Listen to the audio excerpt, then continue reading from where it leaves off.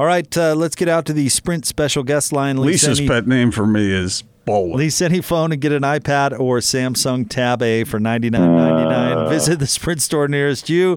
He is Craig Boler. Jack Boler, are you still riding high from the Chiefs win? Oh, yeah. I tell you, I was a little guy when it all happened back in 1970. I mean, that really dates me. I get it. But 50 years and Super Bowl 54, Super Bowl 4, Joe Kapp, Len Dawson, and the Chiefs win their first Super Bowl after losing to Lombardi and the Packers in Super Bowl I. Come on, man. You got to admit, that is a long, long wait. Would you not agree? 50 years. I mean, that's generational. Come on. Yeah, I'm riding high. Yeah, it's a long time, Boler, and you had to like the way they came back. They've been doing it the whole postseason. It was exciting to see. It was. The final 7 minutes of that game, the Chiefs just came alive. They did. Gordon, I tell you, I don't know what it is. You always say, each game you just can't depend on, making these miraculous comebacks. But in this playoff series for Kansas City, it was an amazing thing. Very cool and calm. There was no panic. But I'll be honest, I thought the 49ers played a terrific football game, a really tenacious D.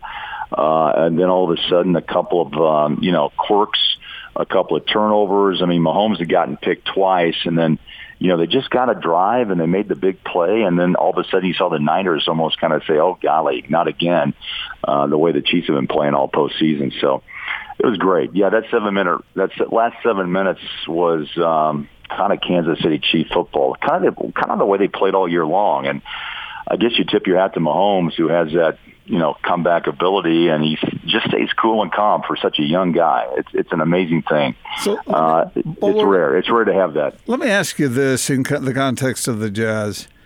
We oftentimes wonder, speculate about what it would be like if the Jazz won an NBA title and how the city would respond to that. Oh my gosh! How did Kansas City? I mean, you're very familiar with that area. How do you think they responded to it? What did it mean?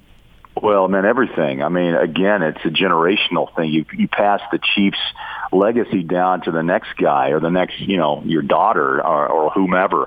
I got a lot of friends back in Kansas City from our K-State days, and that's where I grew up, and I went to every Chiefs game I could up until the time I went to college. And the bottom line is, it's the same. I really do feel a similarity between what this city, the Salt Lake City, and what Kansas City is all about. And by the way, that's Kansas and Missouri. Okay, it's both sides, because the love affair with that team is very deep, and it's something that I hope that this city, Salt Lake City, can experience one day. Because look, 97 and 98. It's almost like become a generational thing, like BYU's national championship in '84. That's a long time ago. And 97 and 98 are beginning. The years are creeping away, right, with a new generation of Jazz players. So I think that need, desire, and want is very much there with the likes of, Quinn and what Rudy and Donovan bring and all the others. So I know Kansas City's been on fire, not literally, but emotionally, for 3 days, and the parade is tomorrow. And it's just something I think, cities need to experience. And it is the coming together of, it doesn't matter what side of the fence you sit on, and it doesn't matter religion or red or blue. It's just an amazing thing. And Kansas City will obviously be as one. And they have been for the last few days. It's amazing what a sports team, guys, can actually do to a city, to an area, a demographic region. And I think the Jazz would this city would go crazy, right? I mean, Main Street, wherever they decide to go, take it all the way, Main Street, State Street, take it down to St. George if you want. But I think it'd be crazy, and it'd be fun to be a part of. It really would.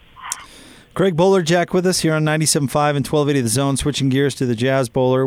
And I want to leave this question kind of broad and open-ended to take you can take it where you want to go, but what have you seen these past 4 games during this losing streak? What are you taking from this? Well, I see space defensively, for one, and that means you're not playing, belt high or you're just not attacking your opponent defensively as much as the Jazz were before. And that's number one. Number two, I think again you have to look at the way that the Jazz had won against the sub 500 par teams, and now you're taking on teams that you're going to have to go through honestly to win a Western Conference championship, and so that's what's unsettling. And again, what's coming ahead is no easier. You got Denver tomorrow night, Portland the day after, and then we hit the road for a back-to-back against Houston, Dallas, and end with Miami, by the way, who's that's not a soft game whatsoever coming out of the East before the All-Star break. So I think that's concerning because of the teams you're playing, and you had an incredible run, and it was perfection, honestly. It was defense and offensive perfection during the run for the Jazz over those 21 games. And, you had two guys. Gordon, goes for 50, and the other night you get the 51-point game, and from Damian. And I guess the thing for me is guard play has always been kind of an issue for the Jazz in the sense of guys who get off and are able to score in masses. And I think that's the one thing about defense is if you give them some space and if you don't rotate. I heard Gordon say before I came on is that, Rudy is obviously the centerpiece of all this, but he can't do it alone. And so you have to rotate, you have to get physical, you have to body up people, and you have to cut the space down between when they take a shot and show them a hand and come out to them and actually be on them. You got to make it more difficult. And I think Quinn would echo those words. I'm sure, that's been, the rallying cry. But you're playing at a higher level teams, and people will say, well, look, we got through what we had to. Yeah. The Jazz haven't changed that much. I think that the fact is you have to just still have to work at it on a consistent basis. The error is so small for this team. You have to rotate, you have to communicate, and you have to really get into guys, let's be honest, jocks, to get the job done. And that's not happened of late. And also teams have been hot. They're shooting shots and making them. And I don't know if that's an anomaly. We're going to find out because we get a second rotation with Denver and Portland coming up at home. And I'm really anxious to see how the Jazz recover from the last four games to go up against these next two opponents. So, Boler, you don't think the Jazz are physically not able to stay with these players who are scoring on them? Or are they physically gifted enough? Are they athletic enough? Or, as Jake has pointed out, are they tall enough in the case of a Mike Conley? That's a legit question. I think they're able, but you know what? Size does come into play here. Look, when you put Conley back as a starter, he's a 6-footer, about 175 pounds. The Eric Gordons and the Westbrooks of the world are a much more bully type of basketball player, and that comes into play in this whole equation. Totally, I get it. And so also with the rotation the way it is, and again, look, you can start a player or whomever finishes. I know Quinn likes to say it's how the game finishes and who's on the floor, and he doesn't put a lot of stock into starters. But, Royce O'Neal is your stopper defensively. He doesn't give you much of an offensive punch.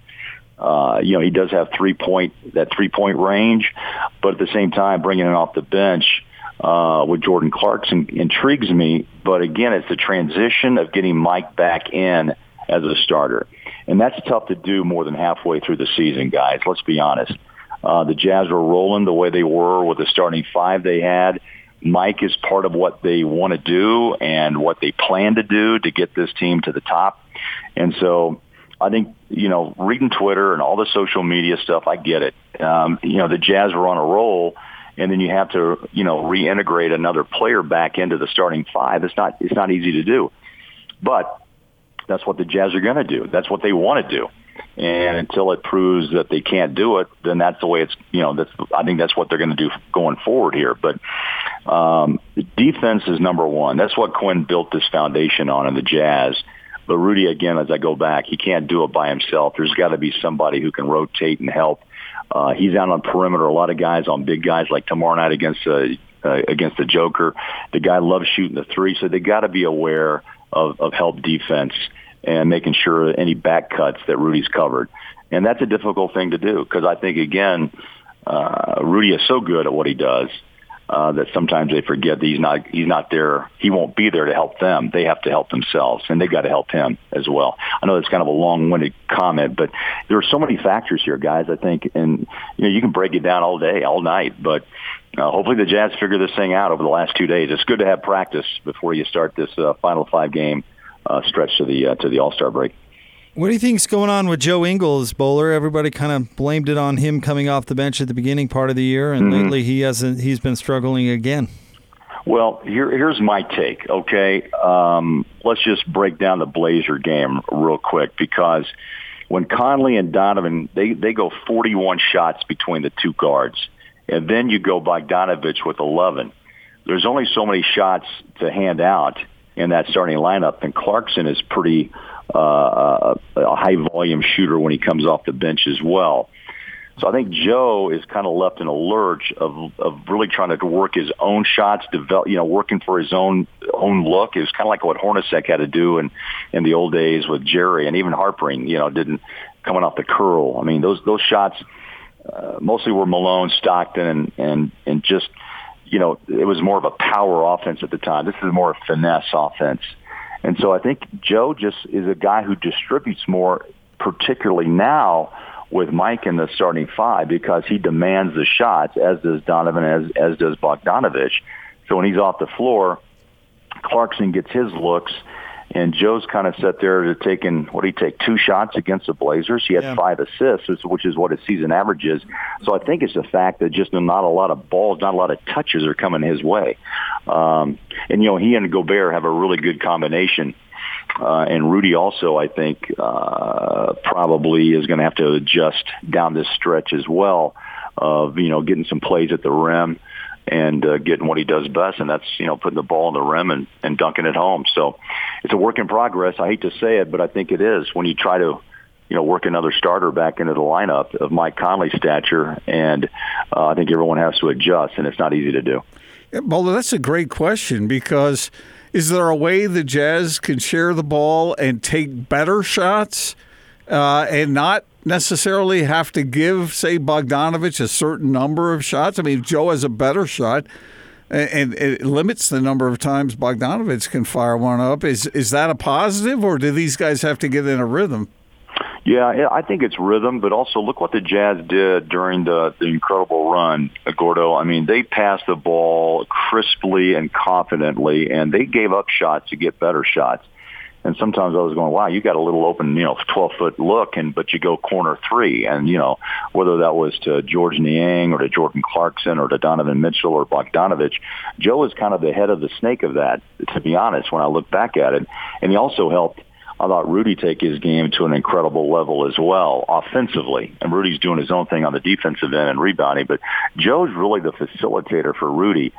So it's going to be interesting. I'm really anxious to see how the Jazz adjust, adapt to Mike and what they're going to do tomorrow night against teams, again, that you have to beat. Denver, Portland, Houston, Dallas, Miami. We're kind of halfway through that 10-game stretch, and so far the Jazz have struggled with those teams, and they've given up big games to Gordon from Houston and Lillard from Portland. And it's hard to counter guys who are going 50-plus, right? I mean, Donovan can only do so much. He had an off night prior to the Blazer game, the Blazer game. So it's I hate to say it because Jazz fans don't want to hear it, but it is a work in progress. Again, when you try to implement another high-level starter into your lineup when missing, those 14 games with a hamstring, and then teams, the way that they're defending the Jazz as well, that comes into play in the whole game plan too.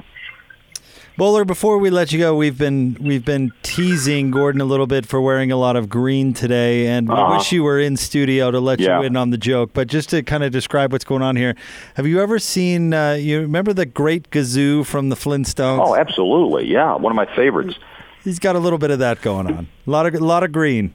Really? Does he have like a space helmet on too? I mean, No. It's a green hat though, like the great Kazoo would wear. It's a Master's hat. It's green. a Master's hat.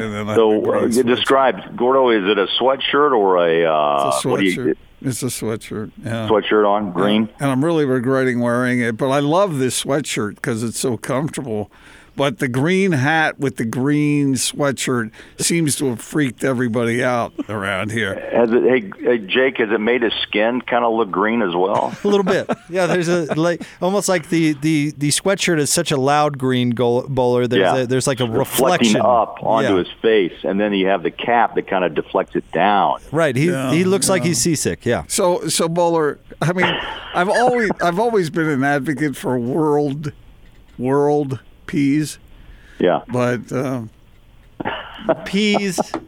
At least you're jumping in on the joke. So your world, it's the green of peace, right? World peace. Yeah, I guess. It really was it was a wardrobe mistake. Really, what it was. Is it a malfunction, Jake, or is it no malfunction? Thank goodness everything is functioning, Bowler. Bowler, do you care to comment on the Super Bowl halftime show? I just love the game. There you go.